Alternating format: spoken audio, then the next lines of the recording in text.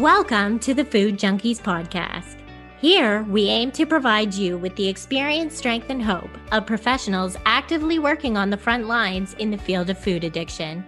The purpose of our show is to educate you, the listener, and increase overall awareness about food addiction as a disease with abstinence as the solution. Here, we talk about all things recovery. Most importantly, how to thrive rather than just survive.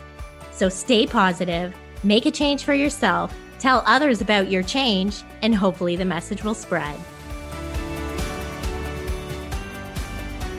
Oh, do we have a sugar-free treat for you? Starting today in our Sugar Free for Life, I'm Sweet Enough Facebook group, we are hosting the Food Junkies Food Addiction Summit. It's free, and every day for the month of October, we'll be featuring an inspiring speaker or a delicious, quick and easy sugar-free food preparation video created by our friend Tony Vasallo of Moda Nutrition Inc. That's 31 days of food addiction recovery magic. We start off with a week of leaders in the field, Kay Shepard, Bitten Johnson, and our own resident guru, Dr. Vera Tarman. They share their insights into the biggest challenges food addicts face and how they work to help support the individuals through these. Then we take on the nutritionists and dietitians working in this field and ask, how do we find the right food plan? What works best for the clients they work with? How do they define abstinence? We cap off this week by talking trauma-informed nutrition with David Wiss, and why it's so important to recognize historical, systematic childhood and food-related trauma, how it can actually disrupt the way our bodies and minds function and create negative relationships with food. In week 3, we dive in with the clinicians actively working in the field and ask them what works best for the clients they work with, what doesn't work well. Is there a secret to success? What have they had to become more flexible with? These are conversations you won't want to miss. We wrap up the week with Molly Carmel, who explains what harm reduction is, how you use harm reduction in food addiction recovery, and why it's something she adamantly believes in. Finally, we have a week where we speak with individuals just like me and you. They bravely show up and share their experience, strength, and hope. They speak of the challenges, how they found the strength to keep going, what they do for their recovery every day, and what they needed to hear when they first started this journey. You'll meet some who've been doing this for over 20 years and some who are still in the early days. Our hope is that if you are struggling right now finding your right fit, something or someone will speak to you, that you will connect with a message that gives you the hope and motivation to stay abstinent another day, that you will see that you're not alone, that there are so many of us working in the field right now for you and your recovery. Join us in this fight. Allow it to open up a world you only imagined was possible, a world where you thrive rather than just survive. It's going to be an exciting celebratory month in the world of food addiction recovery. Don't miss out. But without further ado, let's get into this awesome episode. Today, Molly and I sit down with Dan DeFigio. Dan is a well-known nutrition expert who's been featured on CNN's Fit Nation, The Dr. Phil Show, Self Magazine, Reader's Digest, Shape Magazine, and a host of other media outlets. Dan is the author of multiple books, including the best-selling From the Dummies series, Beating Sugar Addiction for Dummies. We speak to him about the difference working with sugar addicts, emotional eaters, and stress eaters, what he thinks is the wrong way to beat sugar cravings, and he shares his 5 non-intuitive lifestyle tweaks that will dramatically improve your well-being. We really enjoyed this interview, and we hope you will too. All right, Dan, we are so excited to have you on the show today. We are wondering if you can kind of share how addiction has impacted your own life, and what was your kind of aha moment when it came to realizing that sugar addiction was real? I started doing exercise and nutrition coaching in the early 1990s, and it became apparent to me very early on that sugar addiction, stress eating, emotional eating, all of that kind of stuff is a big problem for a lot of people. So I had to learn how to work with this. My own story, my father was an alcoholic. My mother's got food issues. So I've been immersed in the addiction environment my whole life. So I understand where it comes from. I understand what we can do to help pull ourselves out of it. So I started working with folks in coming from that slant since it's so prevalent. So was there kind of a moment where you realized like, this is sugar addiction and how do I treat this? And what did you end up doing in order to figure out what was the best way to work with that?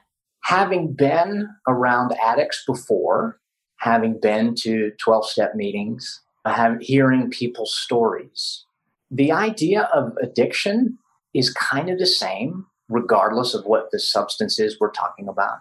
So I happen to work with people who use food, but it's the same as people who use alcohol or people who use drugs or gambling or sex or whatever your thing is. Those same wounds and hurts and workarounds that we do as humans to try to feel better. It doesn't matter what the substance is. The motivation is really the same. So I guess I didn't have a specific aha moment, but who is the Supreme Court justice that was talking about? I can't tell you exactly what it is, but I know it when I see it.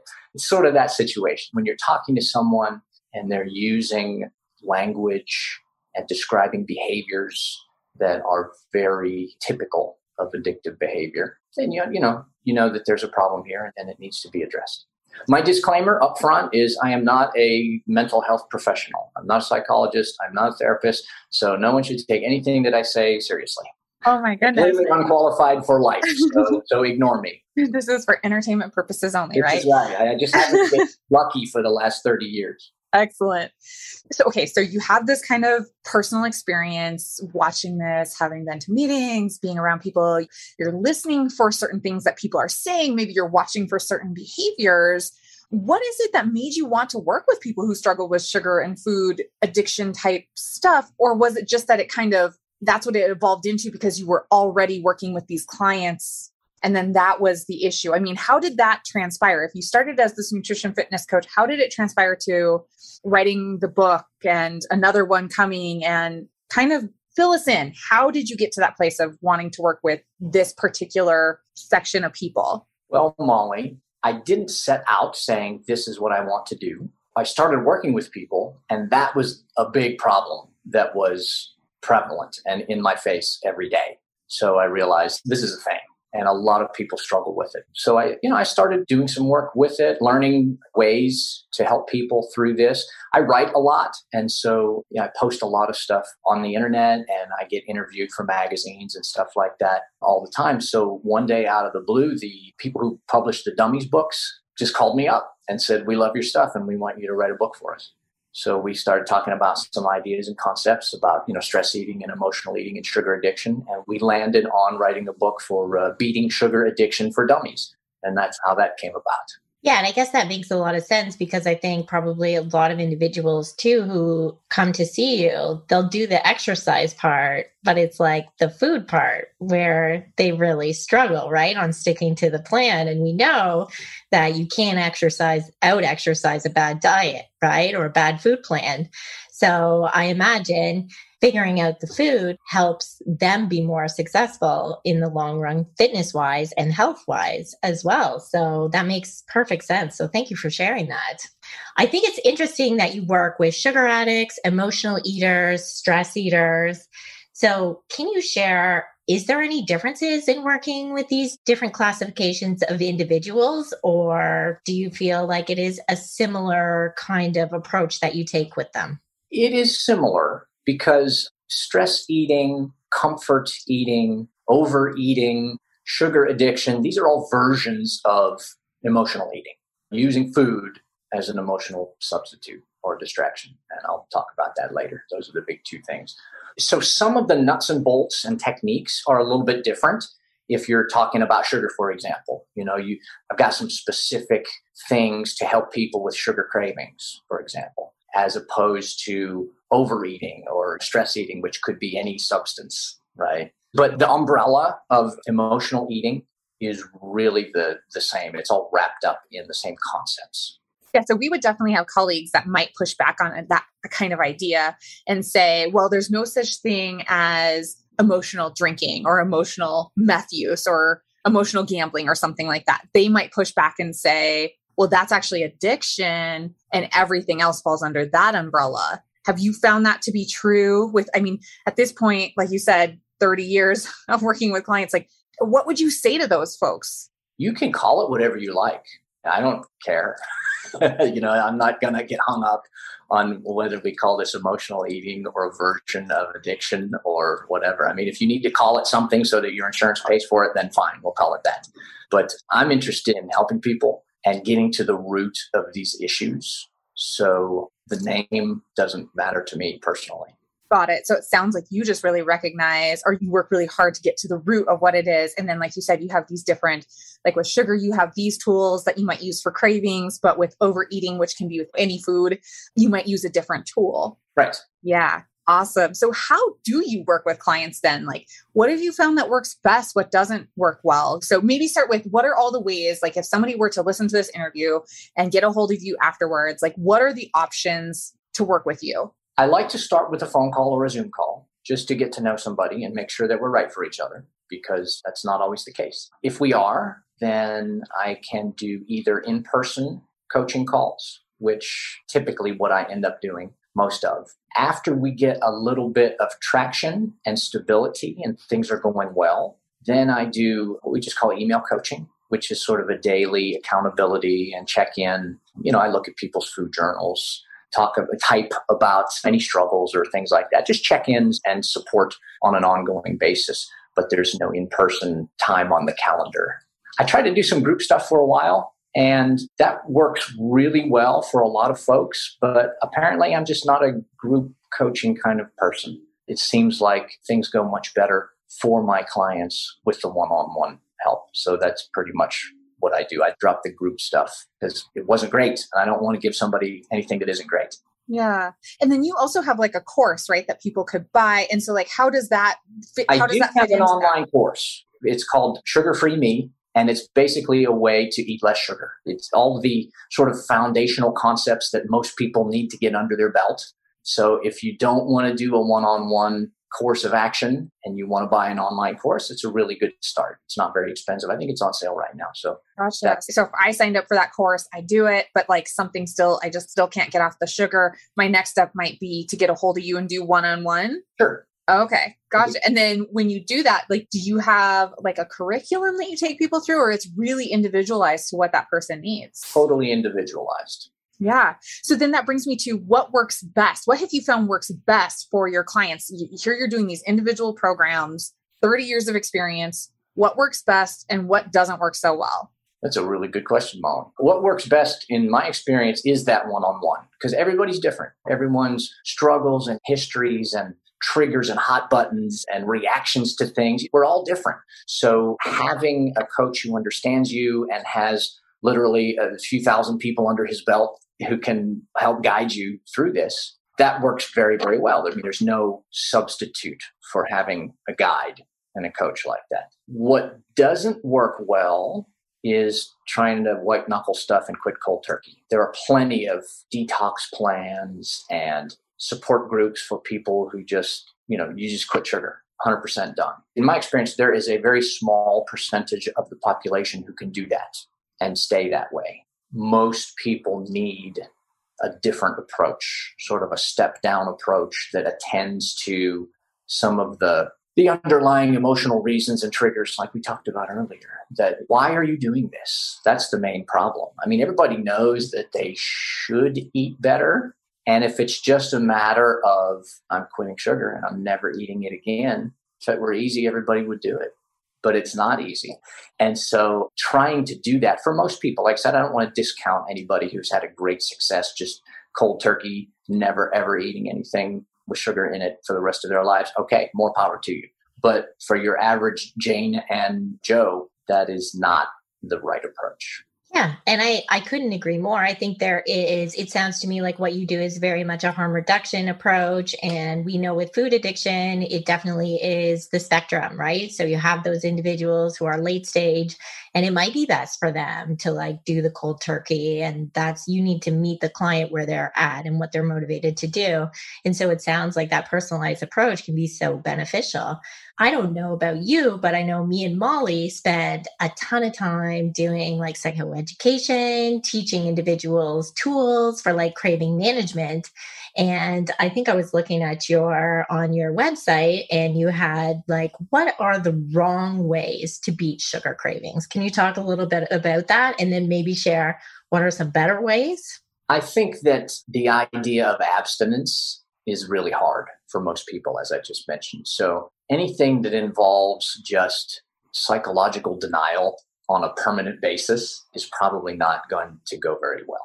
So some better versions of ways to beat sugar cravings. When we have these cravings, this is a little bit more complicated, sugar cravings, because we have a physiological stimulus, right? There's an actual physical craving, and it works on the dopamine receptors and the reward system and all of that. So there's an actual chemical issue at stake. And we have this emotional issue at stake. So they both come into play, which is why food issues can be so challenging. So some ways to manage cravings without trying to just deny yourself what you want. Easy things that come to mind that work well for most people are doing a healthier substitution.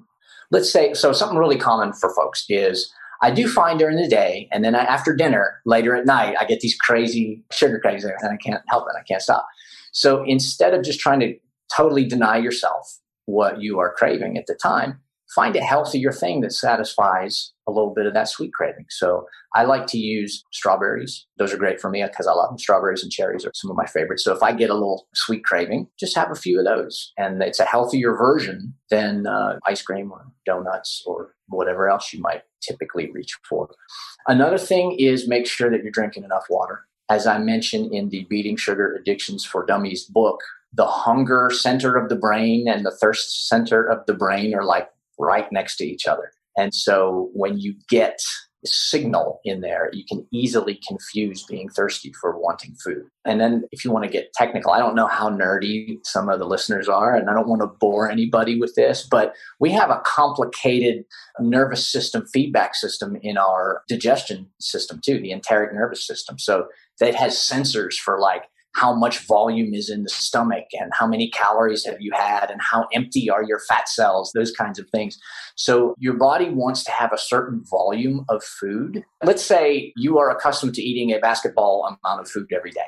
So that volume sensor doesn't know or care whether that is a basketball filled with donuts or a basketball filled with mixed green salad. So part of what you can do to sort of help some of these cravings is make sure that you get enough volume of food, but make it healthy food, high fiber, high nutrient, low sugar food. That's a big thing too. So healthier upgrades for the sweet tooth, make sure you're drinking enough water and get enough of the high volume, high fiber, fill up your stomach foods that are not bad for you. So that makes me think of, we often find that it's not even necessarily the clients I think that we have that struggle the hardest are those volume addicts, in that they're constantly looking for that stretch to the stomach.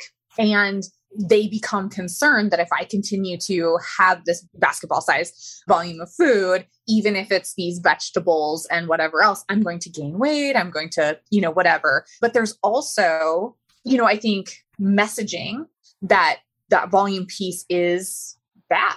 So, how do you help people with that? Like if they sat down to a steak and they can eat like 3 steaks, do you come across that? And how do you help people navigate that, I guess, is really my ultimate question.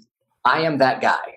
So I am an easy overeater. My off switch doesn't work well. So I have learned ways to manage that particular overeating concept. Speed of how you eat is helpful because I don't know about anyone who's listening to this, but if I'm not careful, I can plow through some food fast when left to my own devices. So slowing down, there are little tools you can use, like being mindful about chewing, like how many times you chew, putting your fork down in between bites, making sure that you don't put that much food on your plate. Make it hard to eat more than you probably should. Use your grown-up brain to set your portions on the plate first. Like, okay, that's a decent portion of protein, and here are my vegetables, and is there something else that's going to be here? Okay, so that is like the grown-up part says that's a decent portion. So we're going to eat that first, and we're not going to leave the serving dishes on the table so it's easy to go for seconds. If I really want to have more food after that, I put a 20-minute timer on myself, because that's about how long it takes for the signaling from the digestion system to the brain to trigger like, okay, that's cool, you've had enough food. So I make myself wait for 20 minutes before I have more. And that helps a lot, because the time delay is one of the things that was kind of kicking my ass for a long time. It's so funny. Our listeners can't see us, obviously, but Clarissa and I are both like, yes. And we're nodding our heads and giving thumbs up because you're speaking our language, Dan. And we just appreciate hearing that from you, because I think our listeners and our clients hear it from us all the time, right? But sometimes you have to hear it from another voice. Like, you have to get this message on repeat in the form of different voices before sometimes it clicks for us. So thank you so much for answering that kind of impromptu question. So we've heard you talk about sugar is often a distraction. And can you speak a little bit more what you mean about that? Yes. If I were to simplify emotional eating, whether you call it sugar addiction or stress eating or overeating, impulsive eating, whatever, if I were to simplify emotional eating, there are basically two versions of it. The distraction is one. Fortunately, that's the easy one. The hard one, let me talk about the hard one first. The hard one is using food as a substitute for something that we want emotionally. If you are upset or lonely or angry or whatever is happening emotionally, you have a need. And what we want in our limbic system, right? The amygdala, the limbic system, the emotional center of the brain, we want to feel better. So we have developed this habit of the lie that food can give us what we want. If you're lonely and you want companionship, we pretend that food will give you companionship. If you're overwhelmed and stressed out, we will pretend that food can give you calm. Food cannot give us those things, but because of habits, we pretend that it can. And that is one of the tough things about unwinding emotional eating, is getting to the root of those needs and desires and triggers and figuring out ways to heal that and have techniques and processes that will help you do better, healthier behaviors. That's the hard one. Two is what you asked about, is the distraction. That's the easy one. Going back to the emotional concept, we as humans carry around with us an enormous variety of feelings all day, both positive and unpleasant. We as humans do not like to feel bad. If we're feeling upset or overwhelmed or stressed out or angry or lonely or depressed or having self-esteem, shame, whatever it is that feels crappy, our brains will do just about anything that it can do to give us a break from feeling crappy, even if it's bad for us. And a box of cookies gives you something else to think about for a few minutes. So that is the distraction. If you're feeling shame and overwhelmed and hopeless, that feels awful. Eating cookies for 5 minutes gives you a 5-minute break from feeling awful. Plus, it tastes good. So it's a double whammy. So that's the distraction. Yeah, and that makes a lot of sense. You know, in the addiction world, we would say that you are using food as your drug to cope with whatever emotion that you're experiencing. And that's the cycle that then goes on repeat, and the reward pathway gets more and more ingrained in our head. So it's exactly, what you're speaking to today. So that's so wonderful. Yeah, I even thought of like smoking a cigarette. Like, as you were describing that, I'm like, oh, I think about I waited tables all through my undergrad. And I just remember all the other servers would go out and take their smoke break. And that's what it was, right? That was the distraction from, as you were describing that's what I thought of is those smoke breaks that people would take. Oh, I just need 5-minute reprieve from life. Yeah. Sorry. Go ahead, Clarissa. No, it's so true. It's that escape, right? It's whatever we can find that best, either our system craves that will give us that escape. I mean, that's another reason we use food for sure. Absolutely. We need those coping mechanisms. And I think where people end up really struggling and getting in trouble and having relapses and roller coasters and whatever is when they try to deny the need. If we have an emotional need for a reprieve, we have to honor that. And we need to give ourselves a reprieve. But the problem is, if you have built this association and habit that reprieve equals junk food or a cigarette or a bottle of bourbon or, whatever, whatever your thing is, then that is a hurtful reprieve. So we need to come up with healthier and not hurtful reprieve. So trying to deny the emotional needs is a very temporary solution. It's white knuckling and it doesn't last. And that's why people go, what the phrase they use all the time is on and off the wagon. So we as coaches need to help these people come up with healthier ways to get the emotional part of the brain what it needs. Right. To like face their feelings and soothe without food. Find a different way, yes, to soothe and get what you need. Eventually, I mean, ultimately, not to get too like transcendental here, but the end goal through all of our personal work and spiritual development and that sort of thing is to be okay with feeling bad, right? That's the ultimate goal, to be able to sit there and say, wow, I'm really upset or I'm really stressed out or whatever. And that's okay.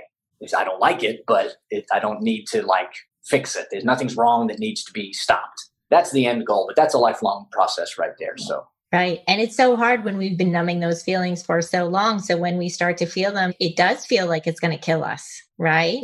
For sure. So you've been doing this work for a long time, and we often ask individuals who have so much experience in the field, is there something that you started with when you believed, like, I don't know, like a practice that you really was like, oh, this is the way it has to be. And you've learned through experience with clients that probably wasn't the right way to work with individuals. And so you've created more flexibility around it. Is there anything that you could talk to us about that? Gosh, yeah. Things evolve both in clinical knowledge, right? We as practitioners, we've learned a lot. I mean, back in the 90s when I started doing this, it was all about fat grams, right? Everybody was counting their fat grams and that was the big thing. And if you stayed in your zone there, you were fine. So things have definitely evolved from a scientific and awareness standpoint. But I think that the biggest, progression and development of my approach to things is the ability to sort of figure out or get a sense of what style of approach and what kind of techniques are going to be best for a person. And that's not really something you can explain like how it happens. But when you work with 1,000 people, you start to recognize some patterns and start to get some intuitions about this person is somebody who likes and does well with a lot of structure and detail. So we are going to record your calories and your macros and that kind of stuff because that works for you. Some people would rather pull their hair out than have to write things down and track that kind of stuff. So we focus on other things. So I think the ability to sort of get a sense of what does and does not work for a particular individual early in the game has been a very nice development career-wise from all this experience. So I don't try to make people do things that probably aren't going to work for them if it doesn't feel right. Yeah, I think that's, as you were saying that again, I was like thinking about, I have a master's degree in mental health counseling. And I just remember like reading all this stuff in books, but I had already been working in the field. I was just making it legitimate. And I just remember reading these textbooks going, that ain't real world. Like, that's never going to work. I was working in corrections. So like these guys had come out of prison, right? And I'm in this residential facility with them. And I'm thinking, I'm going to get stabbed. Like, you have to meet the clients where they are and you have to learn to read the room, right? Like, you have to read. And like you said, like some people really like structure and they want to have like this really clear thought out plan and they want it in black and white and they want like accountability every day. And then you have the other people that show up and they're kind of like, I don't want to have to weigh and measure my food. I don't want to have to report to you what my food is. I just want you to take my word that I'm not eating sugar and flour or whatever it might be. And like trust, like building that trust and allowing them to go out and do the things they're going to do and then talk about it afterwards. Did that work? Did that not work? So I really appreciated hearing that from you.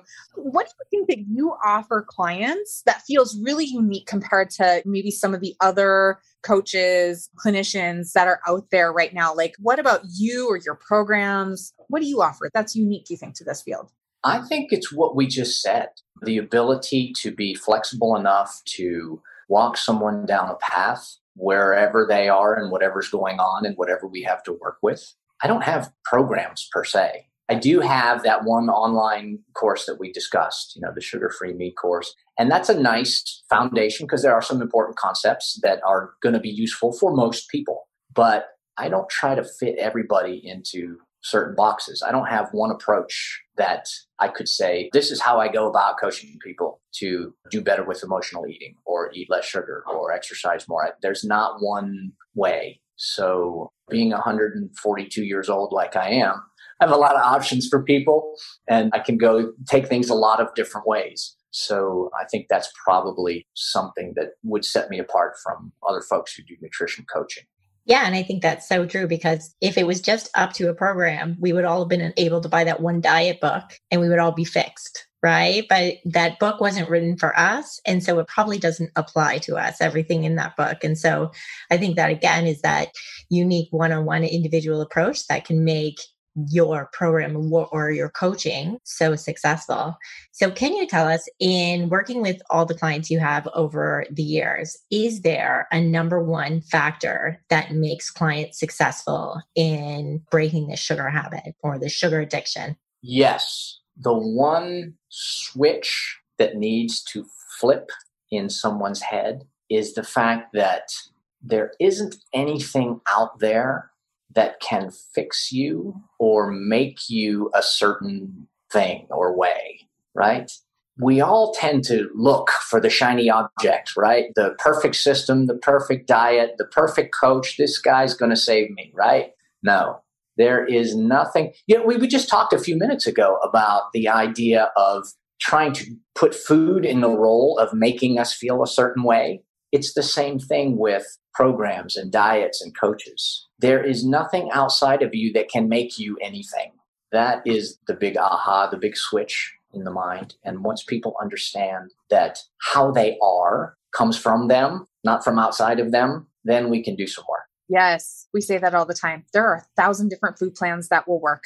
There are 1,000 different programs out there that will work. Ultimately, it is, right? It's this, what are you willing to do? What are the tactics that will work for your life long term? Are you willing to be flexible, right? And it's like getting them past like that rigid thinking and, like you said, that shininess and almost like the consumerism piece behind it, where, and I don't know which came first, right? Like if it's like the disease of more with the addiction. And so like they're constantly seeking, what's the next pill? What's the next detox? What's the next book? Who's the next coach? Or if it's consumerism and the surround marketing and all that plays on that, I'm not really sure. I'm sure that's a conversation for a whole nother time, but it's really interesting how they really play together. And so what you said just really brings me to the next question. So when you're working with those folks to address those emotional aspects of eating, like this is going to be because for what purpose am I eating this food? Well, I'm lonely, I'm tired, I'm angry, I'm bored, I'm sick, I'm thirsty, I'm stressed, I'm fill in the blank. So when you're working to address those emotional aspects of the eating, what specific actions do you support your clients to take to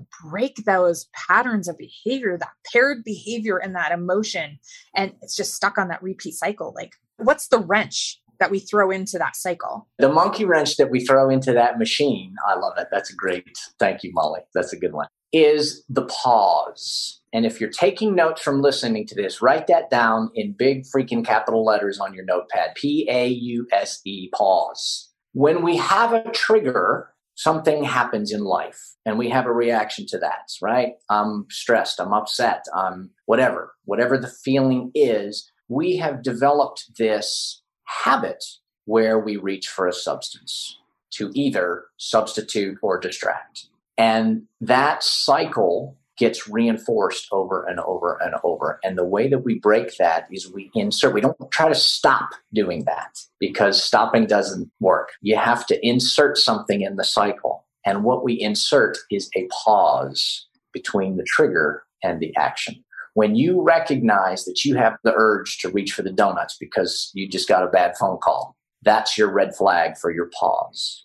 Just to say, okay, we have the urge. And so we practice recognizing, oh, there's the urge. And then we stop and and it literally takes 2 or 3 seconds for the pause and just say, all right, what is happening here? You don't even have to come up with an answer. You don't have to understand what's happening emotionally. You don't have to figure out what to do or why or all this kind of stuff. I mean, it's great if you do, but just the act of pausing for 2 or 3 seconds breaks that automatic neurobiology feedback loop that we have. And then we're back in our executive function center of the brain where we are grown-up pants and we can actually make a decision about what we are going to do. And if you decide from your grown-up pants that you're going to eat a donut, okay, I'm not going to argue with that. If you're eating junk food on purpose because you say, I want to go get ice cream, and you drive to the store and you go get ice cream and you have it and you enjoy it, you will never hear me complain about that, because that is a grown-up, purposeful decision. But what's killing everybody is the reactive unconscious stuff. So putting that monkey wrench in the machinery of the pause is the most powerful tool and the most essential tool. You cannot defeat emotional eating and sugar addiction and all this kind of stuff without that pause and developing awareness. Otherwise, you're just in the cycle. Yeah, I think for a lot of our clients, we suggest like maybe that pause is like reaching out to somebody in our Facebook group or reaching out and asking for help, just like just getting it ahead, like you said, out of the amygdala into prefrontal cortex to be like, whoa, I just told on myself and what I was going to do. And now, do I really want to do this or do I really want to follow through? And you're right. If you call it like grown-up pants, we might call it like addict brain. And if that is what you decide to go ahead and do, then you've already made your choice and nothing's going to stop you. And there's no program or anything in the world that's going to be able to convince you because that's what you've set out to do and that's your decision. I'm wondering, you said you work with over like thousands of clients. Do you keep connected to them long term? Do you have any idea of how your clients are doing, what the recovery rates are, like relapse rates for the individuals that you've worked with? I do stay in touch with some folks. I've got some folks I've had under my wing for 20 some years, I guess. It's a long time relationship. Very gratifying, very special. As far as statistics, like you mentioned, I don't approach things from a, how should we say, quitting sugar, getting clean, the on the wagon concept. So there really isn't a measure of whether you're successful or not. It's not like doing a 12-step thing where either you're clean or you drank today. It's not like that. So people's journeys, my goal is to walk people through some of the hardest parts of their journey and give them some awarenesses and some tools and some techniques so that eventually they can navigate this kind of thing on their own. And I get a lot of really nice notes from people who talk about how different their life is and how much happier they are and how much better they feel now that they are in control of what they're doing. And so you don't have to eat perfectly. I don't try to encourage anybody to try to be perfect on paper as far as what your nutrition looks like. All we need to do is make sure that what you're doing is good for you, not bad for you, and develop ways of being around food so that you can be purposeful instead of reactive. Those are the two big goals. And sometimes in 4 weeks or 5 weeks, we really make enormous leaps in that purposeful versus reactiveness. And other times it's a real process and it takes years to walk through that. So it just looks different for everybody. It just depends. I could just feel your empathy for your clients as you were describing that. And I just really think about the clients that I've worked with over the years that are opioid addicts. And there's always been this really hard line of like, you're either clean or you're not. And then there were like medicated assistant therapies came out with Suboxone and methadone and other programs and stuff like, right. And so it's like this harm reduction approach. And there were just so many clinicians and folks in 12-step, whatever. And they all had their opinions on it. And we spoke to a guest yesterday and he said it so beautifully too. He's like, people have to be alive in order to get well anyways. And earlier you had said, big picture, ultimately, like big windshield picture on this is you would love for your clients to get to this place where they're not using food as that emotional replacement, right? Like they're not using it as their skill. They're not using it as their reward. They're not using it as their entertainment, right? It's food gets put in its rightful kind of place to some degree, right? That's kind of what you're looking for. And so when you were saying that, I was just so happy to hear that there's like no one way to measure success. It's individual. Again, it's so individualized. If somebody comes in and they're binging multiple times a week on this stuff because of emotional reasons or the physiological dependence on it, whatever, and you're helping them to get off the physiological dependence is gone.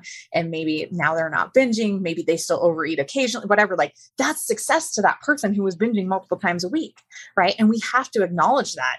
There has to be room in this field to acknowledge that that is success. And who are we to show up and tell somebody, nope, sorry, you're not abstinent 100% of the time, therefore you fail. That is so well said. Thank you. I'm going to have this transcribed and write down some of that and make a plaque or something. That was beautiful, Molly. Thank you. Well, you should come to some more of my TED Talks. I'm very passionate about this kind of stuff.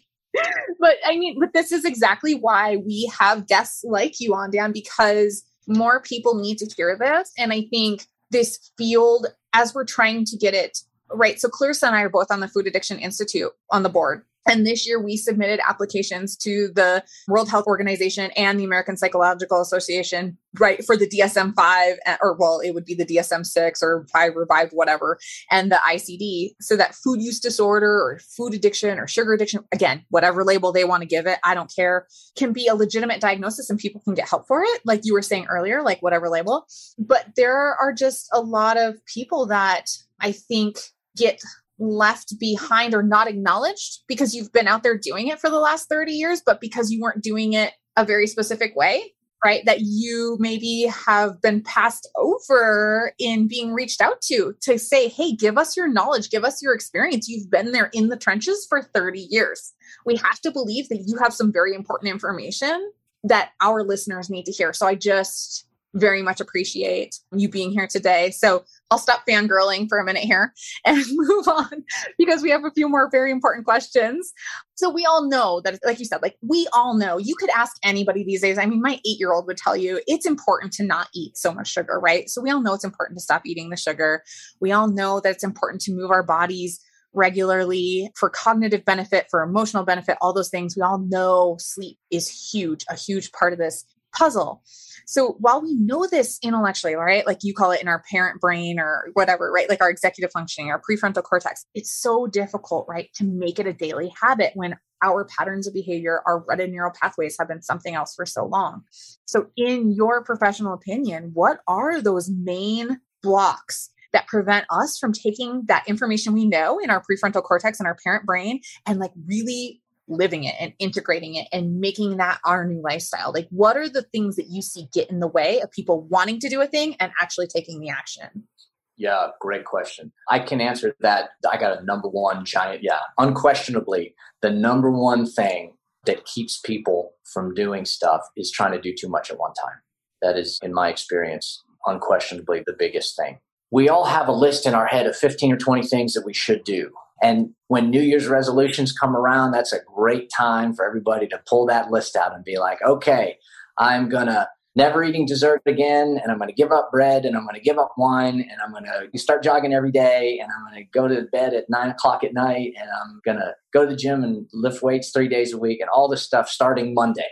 No effing way is all of that going to happen, right? Let's not kid ourselves. Those are beautiful intentions, and I love the ambition, but let's get realistic about what we can do, right? We can only track and manage so many new different things in our mind at once. So trying to do all of that in this complete life turnaround literally overnight is just asking for failure.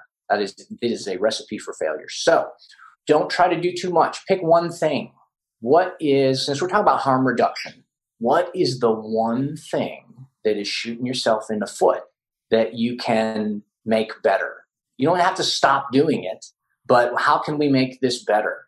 If you are eating 1,000 calories of pretzels every night before bed, and it's keeping you overweight and keeping your blood sugar skyrocketed, let's figure out how we can manage that.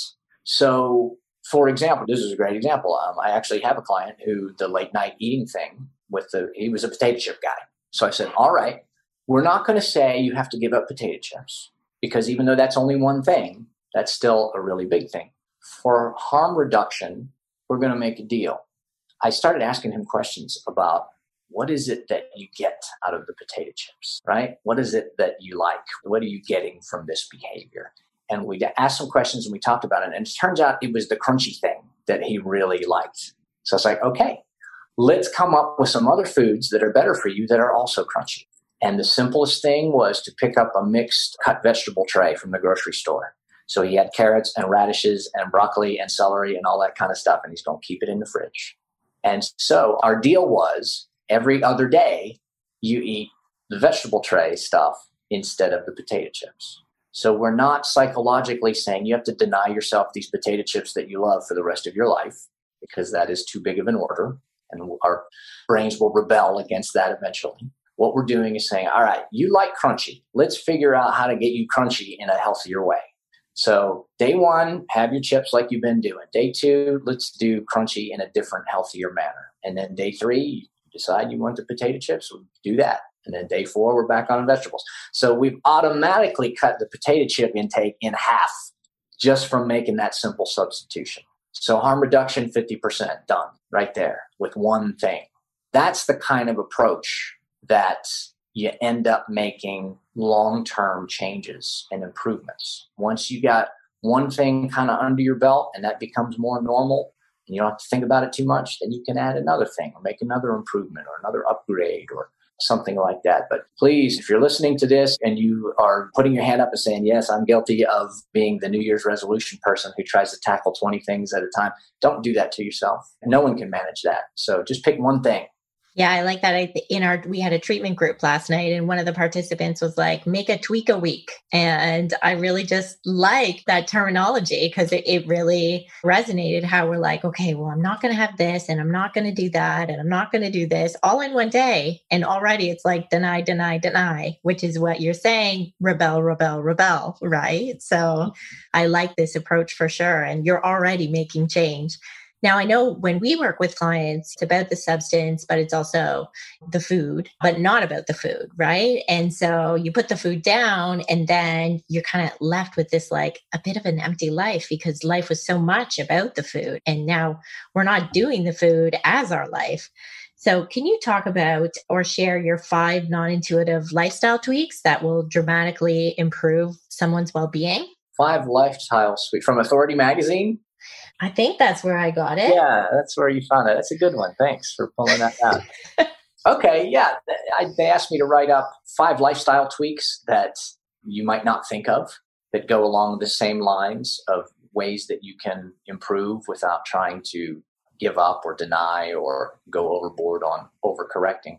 So number 1 would be what we just talked about is start shifting your mindset to sometimes instead of never.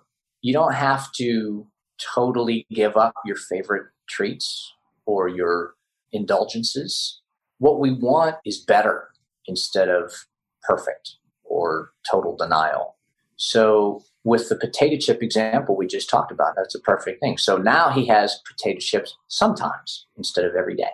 And it's not never, and it's not daily. And we've got more vegetables in the mix because of that. So thing number 1 would be shift your mind to stay away from the nevers and the giving up and the stopping kind of verbiage. Put yourself in the mental space of sometimes. Let's see. Then the second tweak would be try to be better instead of more. As we talked about earlier, we can only track and manage so many different changes. So instead of trying to add more stuff on your plate to try to improve, take the 1 or 2 things that you're dealing with and improve those. So it's a good example of that. We could take our potato chip thing, our every other day business, and instead of adding additional things to think about and track, we could improve the one thing. So we take our potato chip and vegetable alternating thing, and then we start to maybe reduce the total number of potato chips on potato chip days. Or we do 2 vegetable days for every 1 potato chip day. So we're basically upgrading and improving what's already going on instead of trying to add new things into the mix. Does that make sense? Yeah, that's good. Do you have the rest? I'm so excited.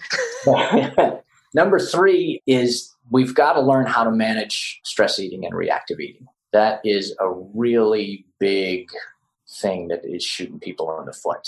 Even if a majority of your nutrition is healthy and good throughout the week, a couple bouts of stress eating or emotional eating or these slides off the cliff when it comes to hurtful eating, and it could be different substance abuses more than just food.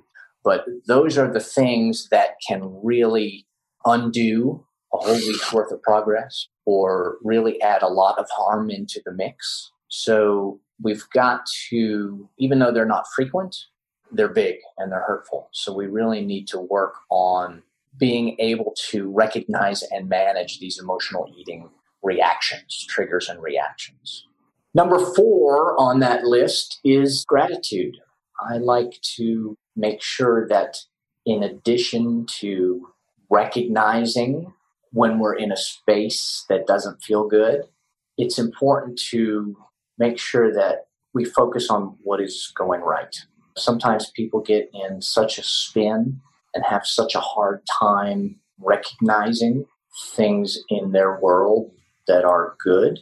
I mean, we're sitting here right now having this conversation, and every second there has to be like 10,000 different chemical and physiological reactions for us to even stay alive. So let's start with that. How's that for some amazing gratitude concepts right there?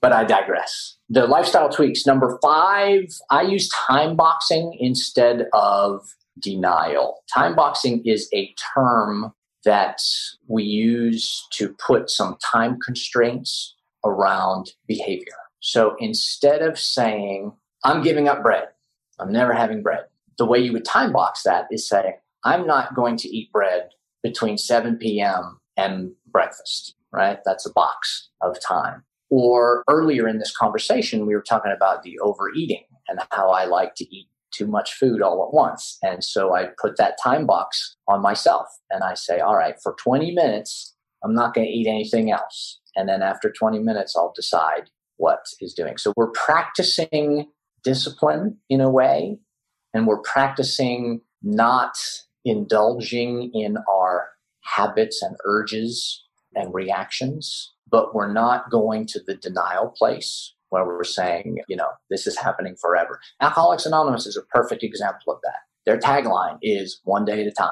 You don't go in there and you say, I can never drink for the rest of my life, even though that's the goal. You don't say that. You say, I'm not going to drink today. That's a time box right there. That's a perfect example. So that's a really powerful tool when it comes to changing behavior. Don't try to make it permanent overnight. Just say, okay, for the next bit, let's experiment with, I'm going to try 30 minutes of not eating this, or for 3 days, I'm going to see if I can do some stretching every morning. Don't set out to be like, okay, from this day forward for the rest of my life, I'm always doing this every day and I'm never, ever, ever doing this other thing, never again. Don't do that.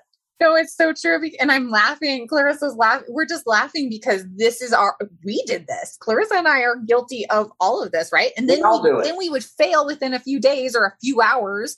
And we would be like, there's something wrong with me. I'm broken, all these things. And the truth is we're just not wired, like you said, to have these 20 things and just, we're going to walk forth into the world with these intentions of 20 things. And it's just going to be like, if that were true, Dan wouldn't exist as like this, you wouldn't be in this career. I wouldn't be in this, Clarissa, right? Like we just wouldn't be doing what we're doing. We would be doing something else completely, which would be fine and dandy by me for sure. But yeah, no, I thank you for saying those things because it's just so true. And that time boxing thing it's so applicable. It's like parenting yourself, right? It's like asking yourself to show up for the bare minimum. Just wait 20 minutes before you go back for a second plate of food. Just do 10 minutes of a walk. Just do 10 minutes of a stretch just today kind of deal, right? And then the thing is like that action usually begets more motivation, right? And it just kind of builds on itself. And then you can start habit stacking even then if you want to. And that's a little more advanced for sure. And I always talk to my clients about like, let's level up. But that's beautiful. And I just think that's super great advice. And I really, really, really want to keep going with this conversation. But I know we're all on time constraints today. So we're going to get to these last few questions for you, Dan. How do our listeners find you? My headquarters for this kind of work is beatingsugaraddiction.com. I think I'm going to have to start time boxing my meditation practice. It's the one thing I struggle with so much. And I'm like, and of course, I am never successful in doing my 20 minutes a day, every day. And so I'm going to implement this, Dan. So thank you so much for that suggestion. We have a signature question. And it is, if you could tell a younger version of yourself something about sugar addiction, what would it be? I would tell the younger version of myself that the most important thing for people's healing and recovery and wellness, whether we're talking about sugar or other things, is whatever you do most of the time, that's what you get. If you don't like what you're getting, you have to change what you normally do. You have to change what is normal for you. So instead of looking for these external solutions, be it diets or detoxes or programs or whatever, we have to improve or change what you usually do. And that's the nuts and bolts of growth and change right there. Whatever is normal for you, you're going to get the results of that. So change what you usually do. Change what is normal for you. Such a great answer. Thank you so much, Dan, for agreeing to be on the show. We're going to link all of your Beating Sugar Addiction for Dummies book and all the places that our audience can find you. And we're just really grateful for you giving us your time today. You are both doing amazing work, and I thank you for that. And it's really an honor to be asked to come on your show. So thrilled to be here. Thank you so much. Thanks, Dan. Thank you. Thanks for joining us this week on Food Junkies, Recovery from Food Addiction. Make sure to join our Facebook group, Sugar Free for Life support group, I'm Sweet Enough. You can subscribe to our show in iTunes or Stitchers. That way you'll never miss an episode. While you're at it, if you found value in this show, we'd appreciate a rating on iTunes. Or if you'd simply tell a friend about the show, that would help us out too. Don't forget to pick up your copy of Dr. Tarman's book, Food Junkies, which is available on Amazon. If you have any additional questions, both Molly and Clarissa are food addiction professionals and work one-on-one with clients. You can find their websites and email addresses in the show notes.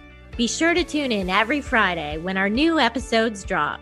As Vera loves to say, the power is ours.